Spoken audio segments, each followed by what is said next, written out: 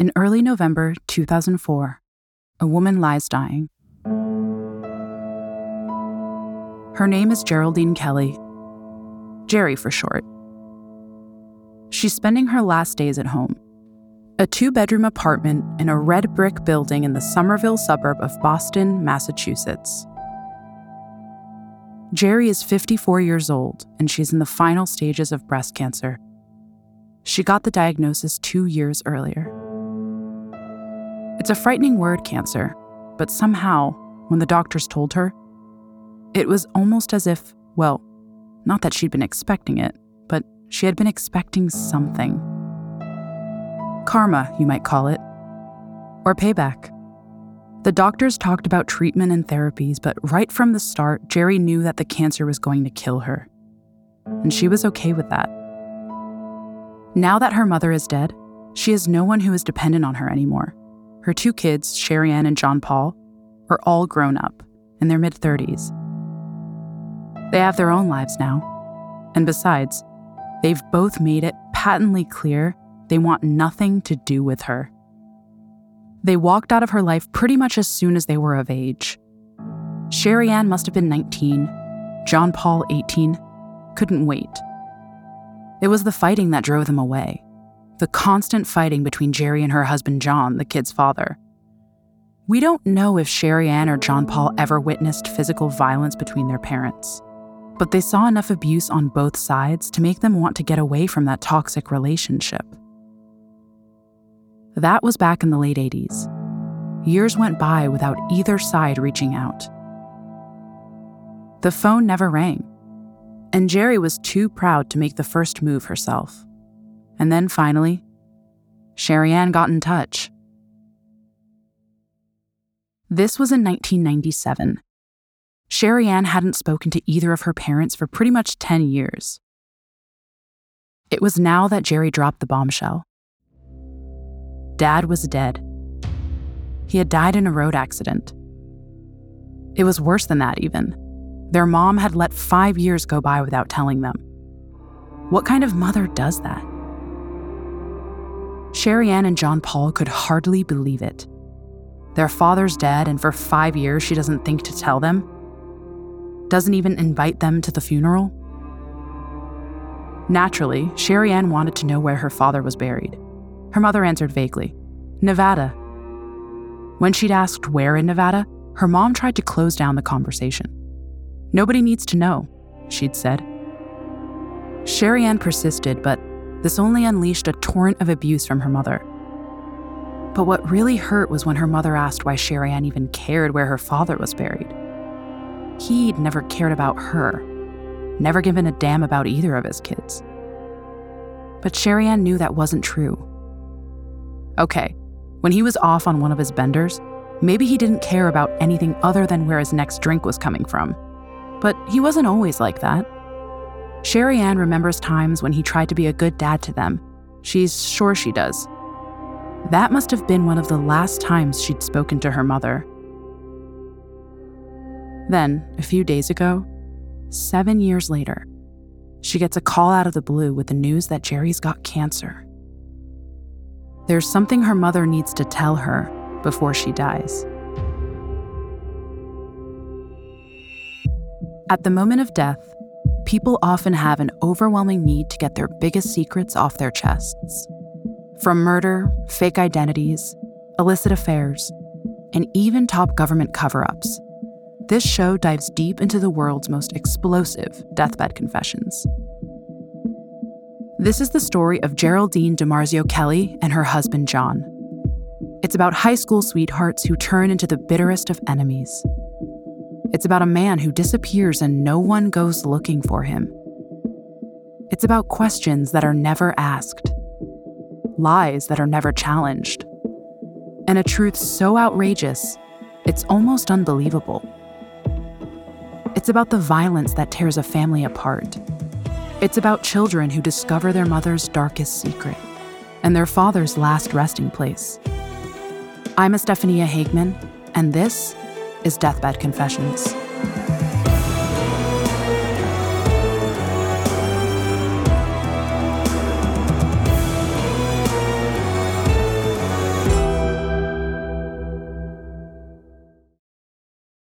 This episode is brought to you by Visit Williamsburg. In Williamsburg, Virginia, there's never too much of a good thing. Whether you're a foodie, a golfer, a history buff, a shopaholic, an outdoor enthusiast, or a thrill seeker, you'll find what you came for here and more. So ask yourself, what is it you want? Discover Williamsburg and plan your trip at visitwilliamsburg.com. Whether you're making a delicious family meal or a post-workout snack, choose the farm-fresh taste of Eggland's Best Eggs. Only Eggland's best hens are fed their proprietary all-vegetarian feed. That's what makes their eggs more nutritious. With 10 times more vitamin E, 25% less saturated fat, and 6 times more vitamin D compared to ordinary eggs. Eggland's Best. Better taste, better nutrition, better eggs. Visit egglandsbest.com to learn more. If you're struggling to lose weight, you've probably heard about weight loss medications like Wegovy or Zepbound, and you might be wondering if they're right for you. Meet PlushCare, a leading telehealth provider with doctors who are there for you day and night to partner with you in your weight loss journey.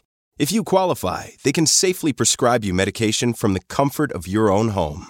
To get started, visit plushcare.com/weight-loss. That's plushcare.com/weight-loss. plushcare.com/weight-loss. Who can say what draws two people together? For John Kelley and Jerry DiMarzio, both students at Somerville High School in the mid to late 1960s, it seems it has a lot to do with height, or lack of it. Jerry is just 5'2" in her bare feet, and at 5'6", John is only a few inches taller himself. She just looks silly next to one of those big hulking football players, and he hates it when he's the one who has to stand on his toes to kiss. So it seems natural somehow that they should end up pairing off, though maybe it would have been better for everyone if they had never met. In the beginning, at least, they are there for each other, through thick and thin. For instance, Jerry sticks by John when he drops out of high school after his mother dies. Maybe that's when the heavy drinking starts. Because according to his childhood friend Tom McCann, John can really knock them back. Not that the booze agrees with John. He's like a terrier when he's had a few, picking fights and throwing himself into barroom brawls. Given his size, it seems like a death wish. But he's handy with his fists. His buddy Tom can personally vouch for that. He's felt the brunt of them himself when some remark or other has set John off at the end of the evening. See, John is one of those Jekyll and Hyde drunks. A nice enough guy when sober, but mean as hell after a few beers. Tom doesn't know where it comes from, all that rage his friend is harboring. One thing he will say, he's never seen John lay a finger on Jerry. Maybe John doesn't dare. Tom McCann certainly wouldn't like to get on Jerry's wrong side. She was tough. She wouldn't back down from nothing, he will later observe. But for all her hard-as-nails exterior, Jerry continues to stick by John through all the scrapes he gets himself into. And John sticks around when Jerry gets pregnant. The baby is born in August 1968. A girl, Sherry Ann. Pretty soon, she's pregnant again. This time, it's a boy, John Paul, born a year later. John and Jerry are married on August 11th, 1969. She's 19, he's 20. There's never been anyone else for either of them, and there never will be. Marriage marks a turning point in John's life. He has a family now, mouths to feed. It's time to start taking his responsibilities seriously. He needs a job. Somerville in the late 60s and early 70s is not a great place to be a high school dropout. The Ford Motor Company used to be the biggest employer, but the plant shut down production in 1958. The effect on the local economy was devastating. So, John does what a lot of young men in his position might do. He joins the Army. It turns out to be a smart move, because John learns a trade in the military. He becomes a skilled auto mechanic. Of course, it can't be easy for Jerry, a young Army wife, left on her own to look after the little ones, while John's away on active duty. Maybe it's now that the resentment starts to build. After John gets out of the Army in the 70s, he rents premises and starts his own business, a car repair shop. But his hard drinking habits and the fighting that goes with him haven't improved. He's working long hours to put food on the table for his growing family. It's only natural he wants to let loose every now and then. That's not the way Jerry sees it. She gives him hell for rolling in drunk at all hours. Jerry even holds it against him that he spends so long at work. She says he always leaves it to her to deal with the kids when they're acting out. So, he stays away more and more, because he knows he's only going to get grief when he comes home. But, for now at least, Jerry and John don't let their resentments overwhelm them. Yes, there are fights, stand-up rows that leave the kids, young as they are, quaking with fear. It's like they're playing a dangerous game. Seeing how far they can push each other, how close to the brink they can take it, before the relationship breaks. The thing is, they always make up, and when they aren't bickering, they make a great team. Plus, Jerry's got plans. A way of bringing in an income that will give them a decent roof over their heads and leave her free to look after the kids. As a side benefit, she'll also be able to keep a closer eye on John. She's seen an ad for a live-in couple to manage an apartment block in Somerville. They apply and get the job. A new career begins for both of them.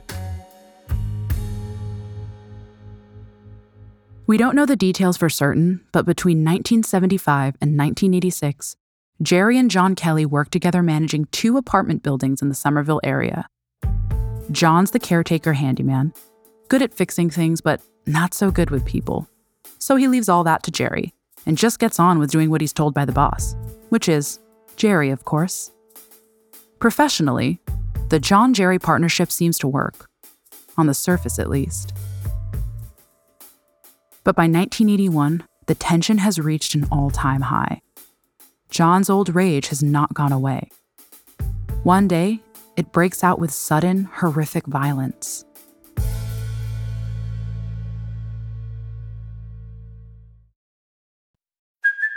Hey, it's Kaylee Cuoco for Priceline. Ready to go to your happy place for a happy price? Well, why didn't you say so? Just download the Priceline app right now and save up to 60% on hotels. So whether it's Cousin Kevin's Kazoo Concert in Kansas City, go Kevin, or Becky's Bachelorette Bash in Bermuda, you never have to miss a trip ever again. So download the Priceline app today. Your savings are waiting.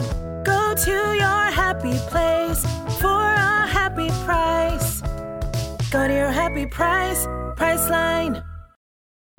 Families have a lot going on. Let Ollie help manage the mental load with new cognitive help supplements for everyone 4 and up, like delicious Lolly Focus Pops or Lolly Mellow Pops for kids. And for parents, try 3 new Brainy Chews to help you focus, chill out, or get energized. Find these cognitive health buddies for the whole fam at ollie.com. That's OLLY.com. These statements have not been evaluated by the Food and Drug Administration. This product is not intended to diagnose, treat, cure, or prevent any disease.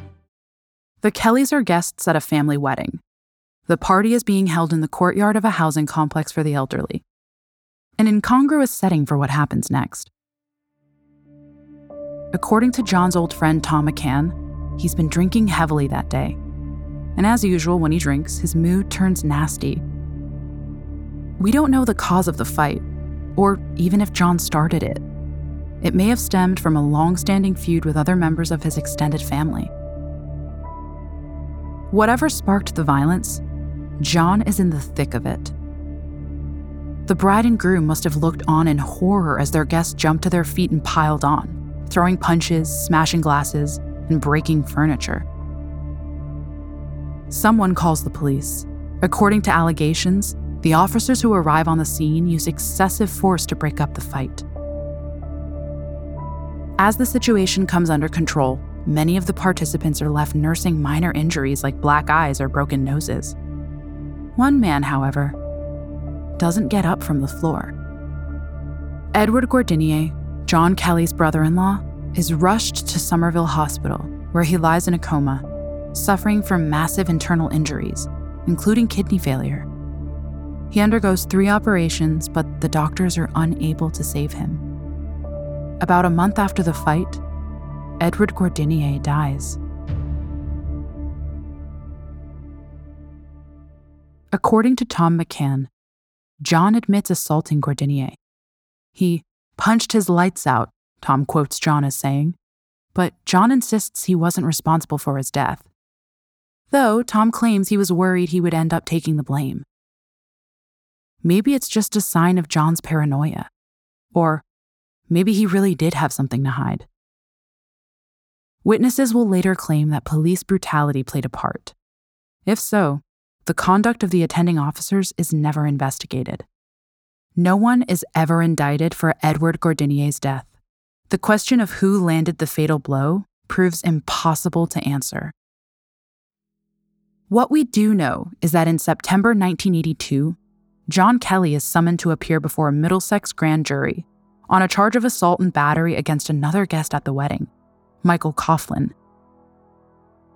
John is also charged with disorderly conduct. It's almost a whole year later, in August 1983, when all charges against John Kelley are dismissed. He has his defense attorney, Odin Anderson, to thank. Anderson points out that the foreman of the jury is a police officer. The same foreman is on record as saying that he can relate to police being called to break up fights. Given the allegations of police brutality at the wedding, there's a clear indication of bias. Although John is no longer facing legal prosecution, there will always be those who whisper that he only got off on a technicality. It can't have been an easy time these last 2 years waiting for his name to be cleared. And if the law didn't blame him for Edward Gordinier's death, there might have been some in the family who did. John's older sister, Margaret, will claim the feud played a part in John and Jerry's decision to get away from the family. The idea of making a fresh start somewhere takes root. But it isn't until 1986, 5 years after the wedding brawl, that they finally leave Massachusetts behind and move out west to California. The kids are 16 and 17, not a great age to be uprooted from your friends. To make matters more difficult, the Kelleys move around California, taking a series of jobs together managing buildings. The transient lifestyle no doubt puts an extra strain on the family and their relationship. They are cut off from their extended family, living and working closely together all the time. It's like a pressure cooker for marital strife. Eventually, in 1988, Sherry Ann and John Paul, now young adults, decide that they've had enough of their parents' constant fighting. The two siblings leave home, wherever home is right now, and their parents' life. It's not unheard of for 18 and 19-year-olds to push for more independence, but to cut off ties so completely, and with both mom and dad, that's very unusual. There's nothing John and Jerry can do. They shrug their shoulders and move on. It's around this time that the couple settle in the beach resort of Ventura. Located on the California coast between Los Angeles and Santa Barbara, Ventura must have felt like the perfect place for a new beginning. Geographically, it's about as far as you can get on the same continent from Massachusetts. There's an emotional distance too, between here and all the troubles of their past. Strolling out along Ventura Pier as the sun sets over the Pacific, it's hard not to feel hopeful about the future. With its warm sand, breaking surf, and historic mission, the town has a thriving tourist economy. There's no shortage of hotels and motels, which for the Kelleys means employment. They land jobs as a live-in management team for the Victoria Motel, a low-cost, no-frills establishment just off Highway 101. The Victoria boasts 36 bedrooms and a great view of the freeway. And for a hardworking couple like Jerry and John, it doesn't present any challenges they can't overcome. Richard Tan, the man who hires them, describes their working relationship as follows. She was the boss. She told him what to do. John is the quiet one. He keeps his head down and gets on with his work, fixing the plumbing, sorting out electrical problems, and touching up the paintwork. He hardly ever speaks to anyone, whether it's a guest or one of his coworkers. He might occasionally wave to the motel's owners, Valerie and Don Kyunke, but he rarely stops for a chat.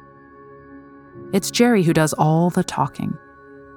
She doesn't take any nonsense from anyone, especially guests who step out of line. and when a group of high school students want to throw a party at the motel on prom night, she firmly turns them down. Overall, the Kiunkes remember her as hardworking, a good manager. She runs a tight ship.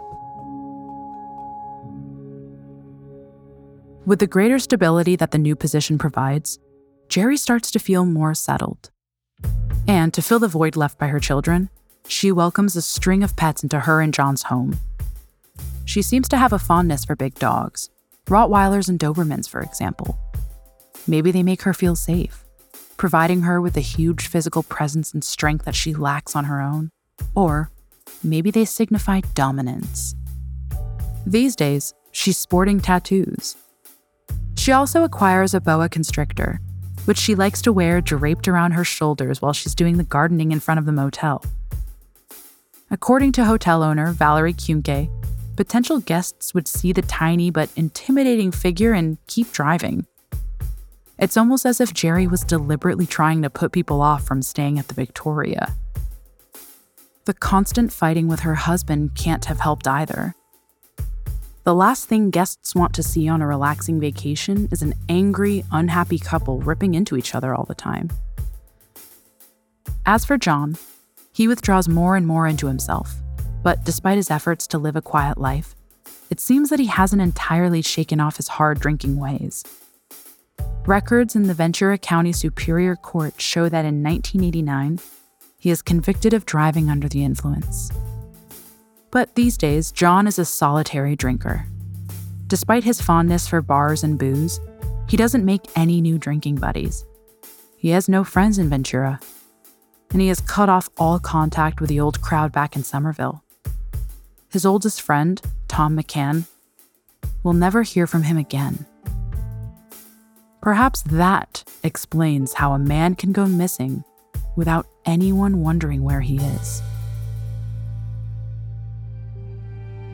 We cannot say with any certainty exactly when John Kelley dies. There is no contemporary death certificate to refer to, no medical report of an illness or accident. At the time of his disappearance, there is no official record of his death at all. No undertaker is called to prepare his body for burial. There is no funeral to attend, no period of mourning, and as his daughter Sherry Ann will discover, no grave at which to lay flowers. One day, he literally drops out of his wife's life. It's early in 1992 when Jerry explains her husband's sudden absence to their employers, the Kiunkes. She says John has been called back to Massachusetts on family business. A couple of days later, her story takes on a fatal twist. She now tells them that he's dead, after being run down by a motorist as he crossed the street. The Kiunkes will later be asked by journalists how she seemed when she tells them this news, and they will naturally reply that she seemed upset. But they also recall an incident which will take on a sinister significance in view of later developments. One day, not long after she told them about John's death, Jerry tells her bosses that she has to leave work for a while. "I gotta run because my storage unit just called and said there's something leaking from my unit." Those are the words Valerie Kiunke remembers her saying. Whatever the crisis at the storage unit is, Jerry sorts it out. She's back at work in no time. And despite her husband's death, she holds it together and gets on with managing the motel. In fact, for the next 6 years, she runs the Victoria on her own. She doesn't have John to boss around anymore, but pretty soon it's like he was never there. And if Jerry misses him, she never lets on. It seems strange now, as we read through the various newspaper reports of this bizarre case, how many different stories Geraldine Kelley tells of her husband's death. In one version, he's in Boston on his own when he's killed, walking in the snow on the sidewalk when a drunk driver veered off the road and ran him over. In another version, she and John are together when he gets hit. She tells someone else he's killed in Ventura, outside a Jack in the Box. In yet another version of the story, Jerry says that John was killed in a car crash in Nevada. Fortunately for Jerry, The people she tells her differing accounts to don't seem to compare notes. Everybody takes her at her word, and nobody has enough of a connection with John to probe more deeply. The Nevada version is the one she sticks with when Sherry Ann gets back in touch sometime in 1997, 5 years or so after John's disappearance. She tells her kids that their father was killed in a car accident in Las Vegas. Understandably, they have questions. So much so that Jerry complains that Sherry Ann is pestering her for details. It seems an odd word to use about a daughter trying to find out how her father died and where he is buried. So, it's hardly surprising that the mother-daughter relationship breaks down again. But at no time does it occur to Sherry Ann or her brother that their mother's evasiveness might conceal a shocking secret. Hi, I'm Daniel, founder of Pretty Litter. Cats and cat owners deserve better than any old-fashioned litter. That's why I teamed up with scientists and veterinarians to create Pretty Litter. Its innovative crystal formula has superior odor control and weighs up to 80% less than clay litter. Pretty Litter even monitors health by changing colors to help detect early signs of potential illness. It's the world's smartest kitty litter. Go to prettylitter.com and use code SPOTIFY for 20% off your first order and a free cat toy. Terms and conditions apply. See site for details. With Capella University's FlexPath format, you can set your own deadlines, learn at your pace, and access most coursework from anywhere at any time. Imagine your future differently at capella.edu. By 1998, Jerry has been at the Victoria for 10 years. For most of them, she's been running the place on her own, protected by her attack dogs, keeping people at bay with her hard exterior and pet snake. It's business as usual, until she gets the news that her own mother is sick. She figures maybe it's time to move back to Somerville. There's nothing to keep her in California anymore. Well, maybe there is something. Something that's going to make the move to the East Coast a logistical nightmare. In October 1998, Jerry contacts Allied Van Lines removal firm and hires driver Mart Atkins to transport her belongings. He clears out her apartment at the Victoria Motel. Then, he stops off at Jerry's storage unit to pick up the things she keeps there, including a freezer. It's locked up and sealed with duct tape. If he thinks there's anything odd in being asked to move a locked and taped up freezer across America, Mart keeps it to himself.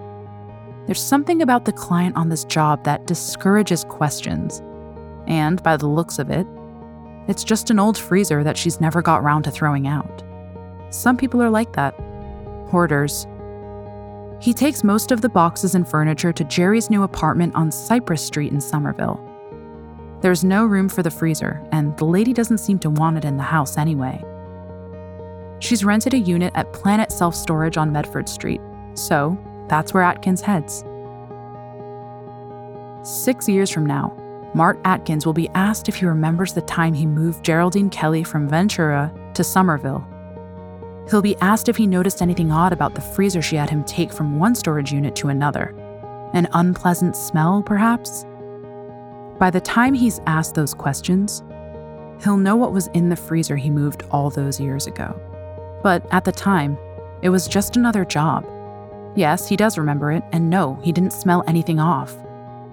It must have been strong duct tape is all he can think. That move was 12 years ago.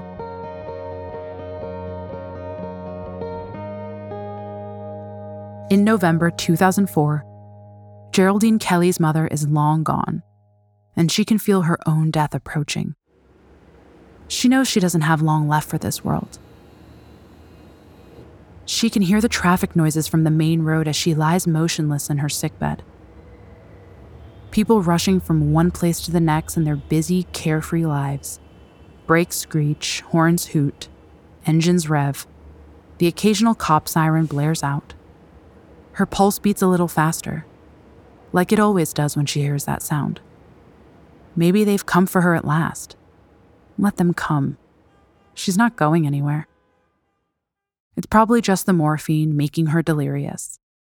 The pain's really stepped up a gear now, so she's using it more and more, though she tries not to. She's got to keep a clear head as much as she can. She's just got to hold on a little longer until Sherry Ann gets here. When Sherry Ann sees her mother, she can't believe how tiny she looks. Of course, she's always been small, but despite her petite frame, her mother has always cast a long shadow. She had that wiry strength that could heave mattresses single-handed. She didn't need anybody's help, and wouldn't have accepted it if you'd offered. Always a bundle of fierce, angry energy. Until now, that is. Now, she looks not just tiny, but frail. Her body barely makes an impression on the bed. But there's still a glint of fire in her eyes, the temper that could flare up over nothing, unleashing a string of profanities. If Sherry Ann expects to see contrition in her mother's expression, she's disappointed.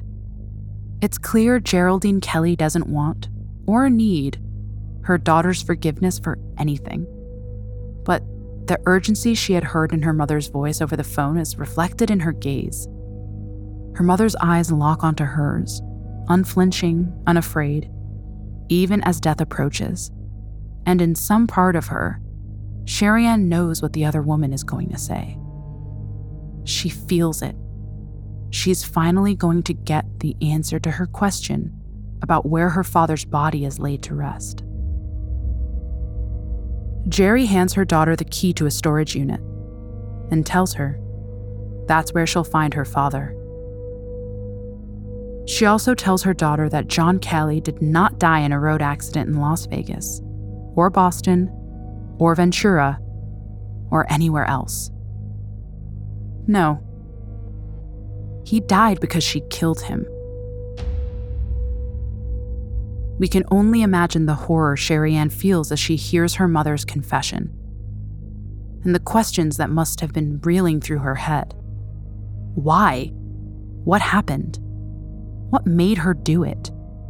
What possible motive did she have? Her mother has never responded well to questioning, and Sherry Ann senses her bristle now. Jerry's expression grows steely, a glimmer of her old fierceness returning to her eyes. All she will say is that her husband was abusive towards her, and she finally snapped. Other than this, the details of her deathbed confession have never been made public.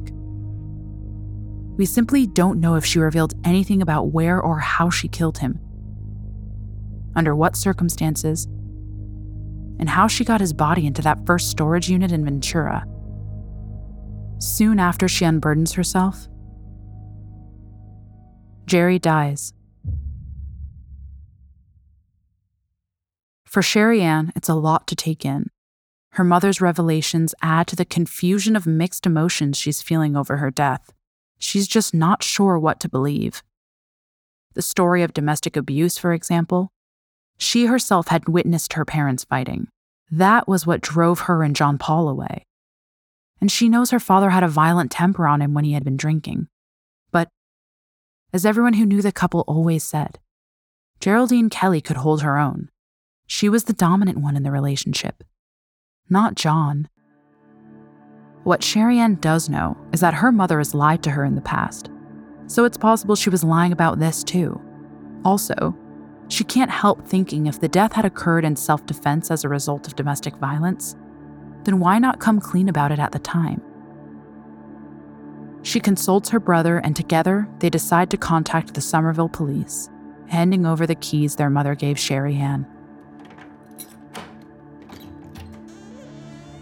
From the moment the police open up the unit at Planet Self-Storage, there are telltale signs. Officers notice a distinct musty smell coming from the freezer. The smell gets even worse when they break the seal on the unplugged freezer and release the padlock. The one that's been keeping the lid on Geraldine Kelley's secret for over 10 years. The police recover 2 securely taped up garbage bags from inside the freezer. And sure enough, inside the bags they find human remains. Middlesex District Attorney Martha Coakley will later describe them as essentially mummified. A preliminary examination identifies the remains as belonging to an adult male of around 5'6", weighing approximately 135 pounds. That's certainly consistent with John Kelley's physical description, but the real giveaway is his tattoos. John had 3 of them. A panther on the right shoulder, a Cupid doll on the right arm, and a picture of a skull on the left arm. An autopsy gives the cause of death as a gunshot wound to the back of the head. 2 .38 caliber bullets are recovered from the brain. A later police search uncovers a .38 handgun at Jerry's apartment. It looks a lot like she shot him twice in the back of the head. At first sight, that does not seem consistent with the explanation Jerry gave her daughter, that she'd been acting in self-defense. Neither does the level of concealment involved in chopping up his body and stashing the parts in a freezer. Of course, we cannot say for sure what went on behind closed doors. We know that John Kelley was prone to violence when drunk. We know from the driving under the influence charge that he was still drinking while the couple were living in Ventura. We also know that he had few, if any, friends at the time, no one to vent his anger on, except his wife. So maybe Geraldine Kelley was telling the truth. Maybe their arguments did turn violent, with John the physically stronger of the two. No one saw it happen, but then again, there was no one there to see if it did. We only have Geraldine Kelley's word. When the details of John's death finally come to light, his character and personality become the subject of newspaper articles and speculation. Not all of it sympathetic. His part in the brawl that led to Edward Gordinier's death is rehashed. At first, without the crucial detail that he was cleared of all charges. He is presented as a violent man with a troubled past, on the run from a manslaughter charge. But the truth is that he left Somerville only after he had cleared his name, on a much lesser charge than Gordinier's death, and before a grand jury no less. It's true that he had become estranged from his wider family, but whatever had driven him away, the rift seems to have been healed by his death. In response to the negative press coverage, some of his close relatives release a statement. We, the siblings of John Kelley and the Gordinier family, would like all involved to know that John Kelley was loved by his family. So maybe John Kelley's tragedy was that he turned his back on the people who loved him and threw in his lot with a woman who grew to hate him. Though, if the 2 bullets in the back of his head are any indication, his biggest mistake was turning his back on her, too. Next week on Deathbed Confessions, we dive deep into the mystery surrounding the disappearance and presumed death of Teamster boss Jimmy Hoffa. Since 1975, the FBI has searched for any sign of the notoriously corrupt union man, but no trace of him has ever been found. They assumed it was a mob hit of some kind, but could never find evidence to back it up. For decades, it seemed that the question, who got Hoffa, would never be answered. But all that changes in 1999, when Hoffa's old right-hand man, Frank Sheeran, begins talking to an investigator on his deathbed.